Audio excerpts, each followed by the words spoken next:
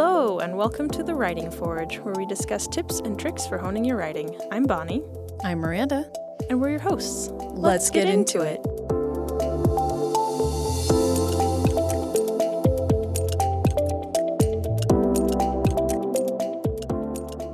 Hello, and welcome to The Writing Forge. I'm Miranda. I'm Bonnie. And today we are going to be talking about reading widely with our guest, Richard Bender. Did I say that right? Bender? Yes, you did. Okay. And so, Richard, how did you get into the writing industry? Well, I've been a massive reader my whole life. I have an older sister who was an award-winning teacher. She eventually became a professor and dean at a teacher's college. But she taught me to read by the time I was 3. Oh, wow. And so I've been a crazed reader all my life. I did 239 book reports in 2nd grade. Oh, my Nice. goodness. So I have read a lot, and I think that's done more than anything else to help me develop as a writer. I agree. That is, I reading probably is huge. own 3,000 books, all of which have been read. Nice. Well, it reminded me of our episode on Bookstagram. You probably would be well prepared to do a lot of pictures of books then if you own that many. Well, one of the things we wanted to talk about today is reading in a lot of different genres. And you mentioned before we started recording that you have a memoir and you have this, would you call it a cookbook? Well, kind of a cookbook because there's recipes in it, but it's called Wild Winemaking. And I've been a home winemaker for 35 years. I've made more than 150 different wines, only 4 of them from grapes. Nice. Last one from grapes is called Mary Jane's Grape, the Colorado special wine. There you go. But this book just landed me my dream job. A winery up in Fort Collins was looking for an assistant winemaker. And so I wrote to him and I said, I've been a home winemaker for 35 years. If you want a resume, look at this book. And I heard from them in 30 minutes asking for a meeting. Yay. That's awesome. And I blew them away. They've actually ordered a dozen stainless steel fermentation tanks strictly to make wines with my recipes. That is awesome. I'll be working at the winery some this afternoon before the event I have to go to tonight. So what are the genres of your other books? Well, they're all nonfiction. Okay. My first 2 books were actually bonsai books. I had a bonsai tree nursery for more than 20 years. I've sold $1 million worth of bonsai I've created. I sold to the Bellagio in Vegas. Oh, wow. I have an orange bonsai tree in my bedroom right now that has 70 ripe oranges on it. Nice.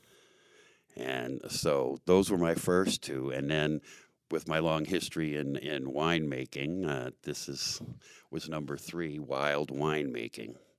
And there's even a chapter in there on cannabis wines that I've been making since 2006. Shh. Statute of limitations. Statute of limitations. It's okay. Yeah, I'm not too worried. But what they're excited about at the winery is I ferment citrus and hot peppers together. And we're going to start a whole line of wines from my recipe. So that's pretty exciting. I mean, jalapeno beer is pretty good. So I imagine wine must be even better. Exactly. Much better. When I met the owner, new owner at the winery, he's actually president and CEO of Citywide Banks and bought this winery. And he's a red wine guy. And I poured him a glass of 2013 Kumquat Kung Pao. Interesting. And he took one sip and said, wow. So it's been fun. So do you mix your book genres like you mix your wines? Like how do you... reading widely is important, and we'll get to why later. And so, what are the genres that you like to read the most? Most of my reading is either science fiction or nonfiction. Okay. And with science fiction especially, I like what they call hard science fiction that's got science in it. I always considered myself a scientist. It's what I went to college for and said I don't have any artistic ability. And then I ended up selling $1 million worth of my own art. There you go. Well, maybe so that's a good way to start our conversation. So you've established for fun, you like to read science fiction. Yes. How about you, Miranda? I also like to read science fiction. I like to read fantasy. And I will detour into other genres semi-frequently. General fiction is always good. Romance on occasion. Like, although I don't strictly read romance, I actually... I like my main genre, but there must be a good romance B-story. But I don't actually like reading a lot of romance Straight for up romance sake. Yeah. How about you, Bonnie? What are your favorite genres? Yeah, I'm definitely a fantasy. That's like, if I'm going to read something for fun, that's what I pull up. Science fiction too, but like fantasy is first and then science fiction. Okay, so we've established what we like to read, but one of our important questions is, why is it important to read in other genres? Well, because you can see other writing styles. And one of the things I've done in the last few years, anyway, is make myself read books by some of the real big popular writers out there, like the ones that you see their novels at the grocery store. Yeah. You know. The airport. And and it's not really my preferred reading, seeing how other writers write. Although it's different because, they're all writing, fiction, writing Right, novels. and you're not. And I'm not, although I write some interesting stuff that's similar. Some of it is what I call creative nonfiction, yeah. Especially in my memoir, where I'm telling it's essays about things I've done in my life, like the time I spent with Timothy Leary. You can definitely pick up, if you're writing nonfiction, there are skills. And I think it goes the other way, too. Like, if you're writing fiction, you can definitely pick up skills from nonfiction that you read. Right. And I figure that reading more fiction, especially by some of the top authors out there, will help me craft the essays that I'm working on right now as collections of essays about things in my life and the things I do, because I've got a lot there. Yeah. And so what kind of things do you pick up from reading other authors' work? Is it like the voice? Is it the style? Is it description? Is it layout? Is it... Well, it is the description a lot, and how they describe things and the interactions between people and dialogue, although there's not a lot of dialogue in what I write. There is some when I'm interacting with other people and telling, true stories about the stuff I've done in my life. Yeah, because... I know when I read other genres, I'm looking for what they call tropes. So I'm looking for like hallmarks of the different genres. So like, what is it that Westerns do? What is it that romance does? What is it that, sci-fi does? What is it that horror does? So I try to pick up either the tropes or some of the techniques. Like horror does suspense like nobody's business most of the time. And thriller does suspense, but in a different way. Like horror is atmospheric, but suspense is all in the pacing. And so I know. And mystery books, yes, do a similar kind of thing. How do you bury the clues? How do you? Which is important for anything that you're writing, because really any book is kind of like you're solving a mystery. It's just maybe not a murder. It's and it's how the are they same gonna kind get of together? thing, like how they create tension and then resolve it at the end. Even in writing nonfiction, you want to do that at the beginning. Like I'm writing an essay, you want to bring up something at the beginning that you tie back into at the end of what you're writing. So you come full circle and you bring it all together. Well, and humor does that too. Yeah. Like they'll kind of start a joke and then drop it in different places along the way and then finish off with the same joke. Well, and I feel like that's a good example. Like you were saying, Miranda, that you like to read things that have a romance subplot. Like I like to read things that are funny. Like I don't read straight up comedies, but I like to read fantasy books that have funny things in them. And so, if I'm going to write something like that, then maybe I should read some straight up comedies in order to see how they build the jokes and make people laugh, if that's something I want to do. And the more widely you read, I think it can only help you as a writer to see all kinds of different styles and how other people approach things. And I was just thinking, like, maybe even especially if you're self-publishing. Now, are you self-published or? My first 3 are traditional. Okay. I've got an agent in New York. And my 4th book is self-published. Like I told you, my agent refused to even try to sell it. which I think is her mistake. Well, I like that because then you have the experience on both sides. Yes. And I was just thinking, because Miranda brought up format and how I recently, I don't read a lot. Actually, I've been reading more and more biographies, and I read 2 different biographies of the same person, and it was really interesting to compare like the physical format of the book and things that I liked or didn't like, and if I were to self-publish something, you know, am I going to do this thing? Am I going to do that thing? And how do you find books that help you grow? Or do you even look for books that help you grow? Like, do you specifically seek out books? Like, there's a skill in my writing and in my craft that I want to master. And so do you look out for books to do that? Or do you just absorb it as you go along the way? I pretty much absorb it along the way. At least at this point, earlier in my writing career, I did a lot of reading about writing and the business of writing. And I actually got started by taking a class at CSU in magazine article writing. Okay. And as a result of that class, I got my first magazine article in Horticulture Magazine, which is about creating bonsai trees out of herbs. And that magazine article eventually got me my first book deal in my first book. You know, and that's an important thing, too, for somebody that wants to become a writer. You need published clips, especially if you want to try to get an agent and go the traditional route. And published clips can come anywhere, even if you're writing for free as an editorial column in a local paper. You know, I wrote an outdoors column for a little monthly newspaper in Fort Collins for a while.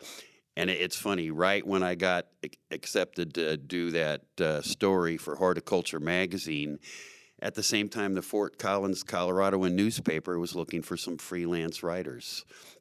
And after I'd been accepted at Horticulture, but before that story came out, I actually did 8 stories for the Coloradoan, and I got paid. It was only like $10 or $15 a story. But hey, it's a start. Yeah, but some of them were with pictures on the front page of one of the sections of the paper. So that gave me some published clips to get going in the business. So I was thinking, we talked about, you know, reading lots of different genres. We sort of skipped over another thing that I think is super important, which is reading a lot in the genre you want to write or the genre you want to publish in.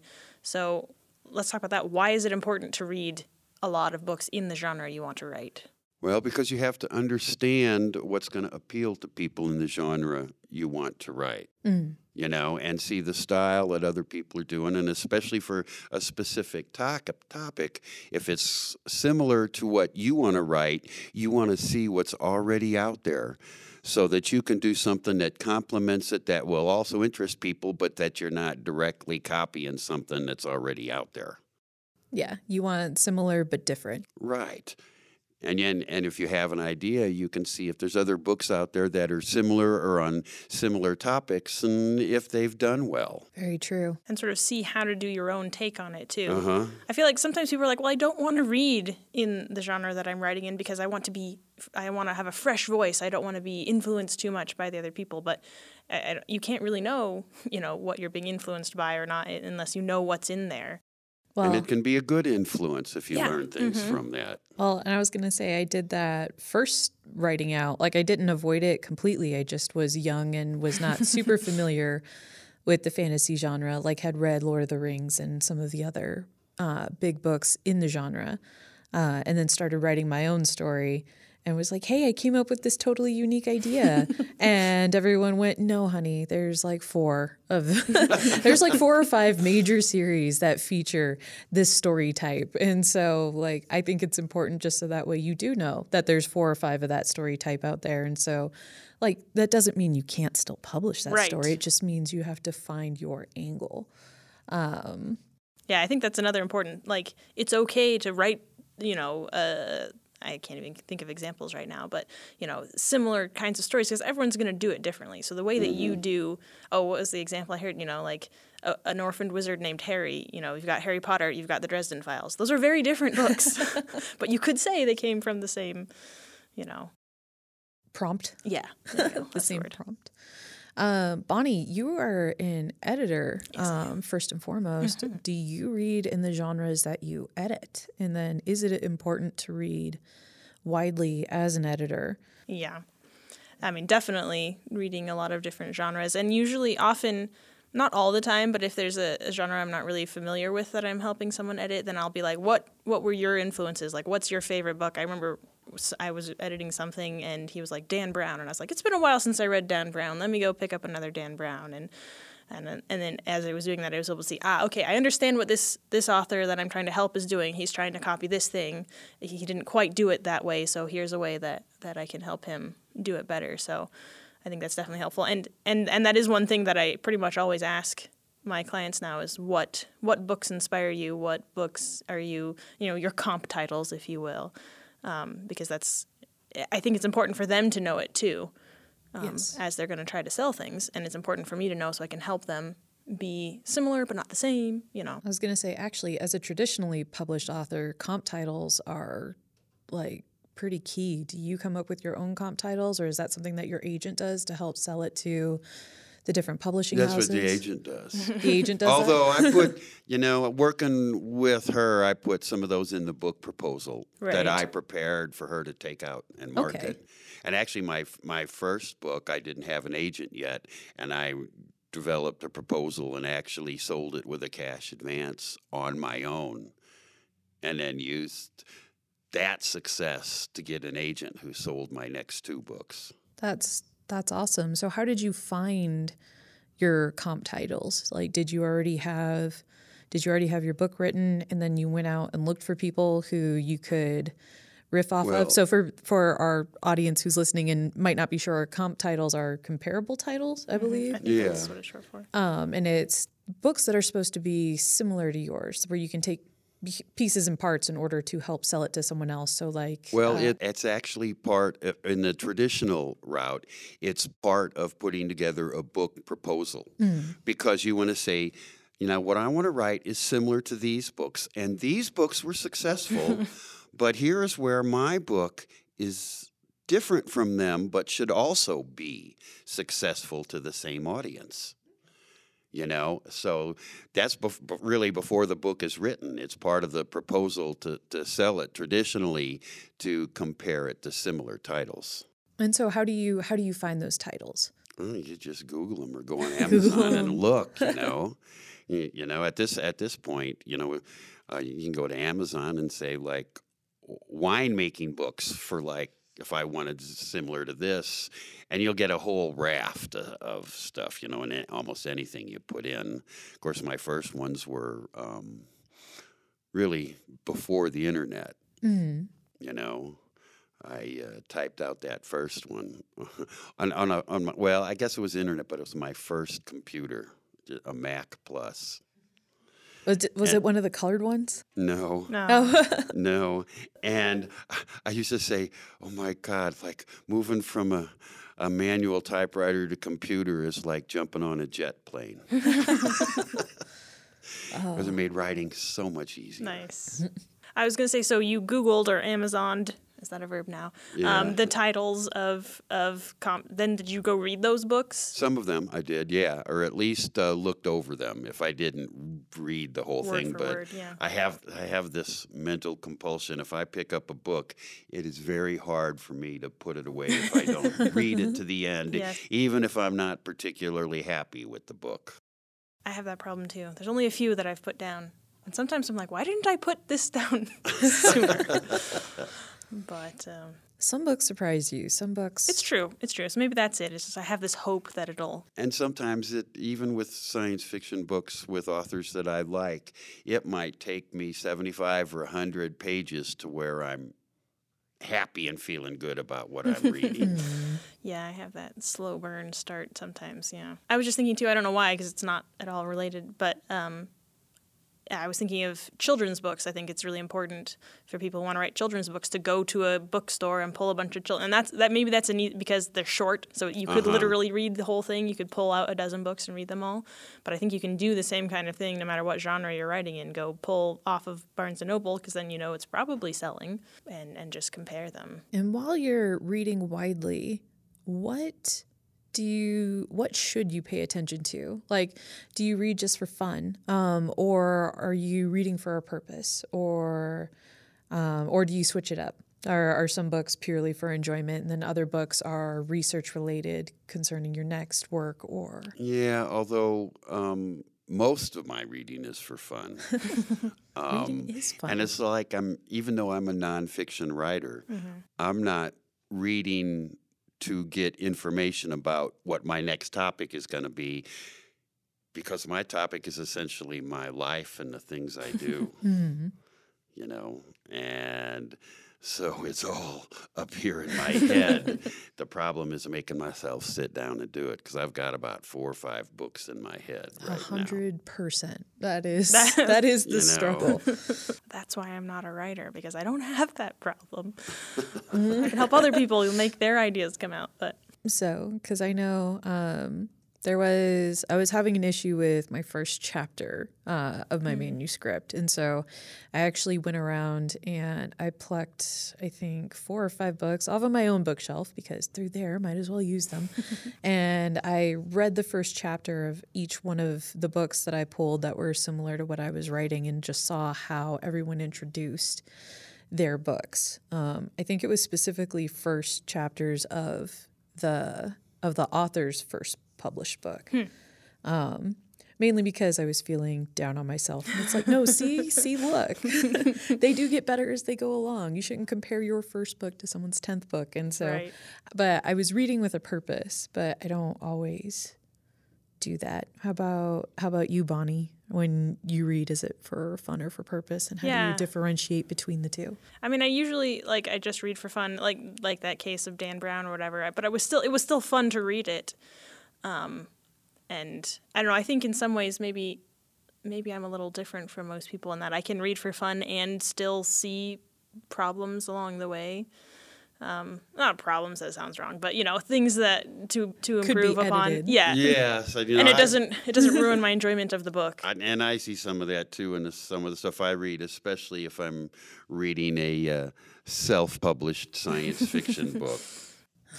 Yeah. Where a little misspelling or poor To be fair, word that happens in choice. traditionally published books. It does, and I feel like I have developed a really good eye for that, because I catch that kind of stuff all the time, and I think that comes from having read thousands of books. Just sheer experience. Just sheer experience, seeing that, and I don't need much style editing in what I write. I'm not pumping out reams of stuff and then having to go back and work it over. If I get 1,000 words written in a day where I'm working at it seriously, I'm doing well. I think that's pretty good. Yeah. That's real good, and that usually doesn't happen unless I'm under a deadline. Deadlines are very handy in that way. They are. Yeah. I will say, when I'm reading, if something makes me pause, like if there's, if it's an aha moment, or if it's like, dang, that was like I actually jumped. I will go back and I'll be like, wait, how did they make me jump? I'm reading words. There wasn't a loud noise. There wasn't, it wasn't like a jump scare in a movie. So how did you make me jump? Or I'll laugh and I'll be like, wait, why was that funny? That was funny. That was hilarious. But was it the timing? Was it the pacing? And so I like that. That's like a way to make yourself, you stopped. So really stop and go back and look at it. I think another thing too, if you don't want to interrupt your reading in the middle of it, is something I've started doing lately, is doing a lot of Goodreads reviews, because it makes me think about the book, even though I wasn't necessarily thinking about it while I was reading it. As I'm thinking back on it the next day or two, I'm like, oh yeah, they did this thing really well. I wasn't even actively paying attention to it, but since I'm trying to find things to write about in the review, it makes me realize things that are useful and that I could apply myself. Yeah, I haven't really done much in the way of reviews, even though I probably should. But it's because I've got so much I need to write on my own, and it's hard to make myself sit down and do it. I'm about 11,000 words into my the next edition of my memoir, but that's about 11 or 12 essays. And they even include things like I published a model of consciousness I developed at a scientific conference. Oh, wow. And so I kind of edited that, took out all the footnotes and stuff to make it more suitable for an essay to read. And that one's published in the first edition of my memoir. But it's also got stories about frogging and crawdads, because my social media handle is Hillbilly Savant. And that's a title given to me by a Harvard professor who gives titles to significant people in his life. And I'm a Missouri hillbilly. Nice. But I was also a National Merit Scholar, member of Mensa. Fantastic. And so the Hillbilly Savant seems to fit. It's a nice juxtaposition. It is, and it gets people's attention Yeah. when they hear that. Kind of like my top hat. Yeah.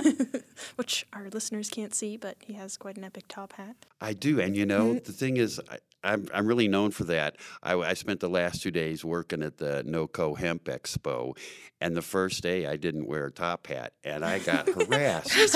I do. I hear that when I don't wear it. And so the 2 previous weekends, I was just out seeing friends play music, and I was dressed to go out, so I was wearing my top hat. And both weekends, I had people yell at me, complimenting my top hat, and I stopped to talk to them. And both of those weekends, I sold 2 copies of my book to people that yelled out about my top hat, and I stopped to talk to them. One time, I was walking by a bar, and actually on my way to my car, I was going to go home. And this beautiful young lady ran out of the bar and said, "I love your top hat. If you'll come in and talk to me, I'll buy you a drink." I said, "Okay." Twist my rubber arm. And so she wanted to know who I was and what I was doing. I started talking about my winemaking book, and the girl at the table behind us said, "Wine? What's that?" And she ended up buying a book to give as a gift to a friend. So over 2 weekends, I sold 4 books just from people complimenting me on my top hat. Marketing tip. Just uniquely. It's a brand. It's a part of my brand. Branding. Yeah. You'll see it on my business card. I was going to say, I think there's definitely a lot of object lessons in there. And I was thinking, too, like, you could think of the hat as like a trope, right? And the things that you expect to see. And, And if you don't see it, people get upset. Yeah, exactly. The top hat fits me, and it looks good on me, because I've got, long. I like to pretend my hair is still blonde. In my mind, anyway. But I see people that look at me and they go, "Leon Russell? Tom Petty?" I said, "No, I taught them everything they know." Well, it has been fun talking to you, Richard. Unfortunately, we are out of time for today. And so we usually finish up with a question for our listeners. Bonnie? Yeah, so I was thinking for our listeners to think of what genre you usually read and what's a genre you don't usually read, and tell us, and maybe we can give you some suggestions to read in that genre. Our community can help each other out. So put that in the social links down in the description, and we will see you next time.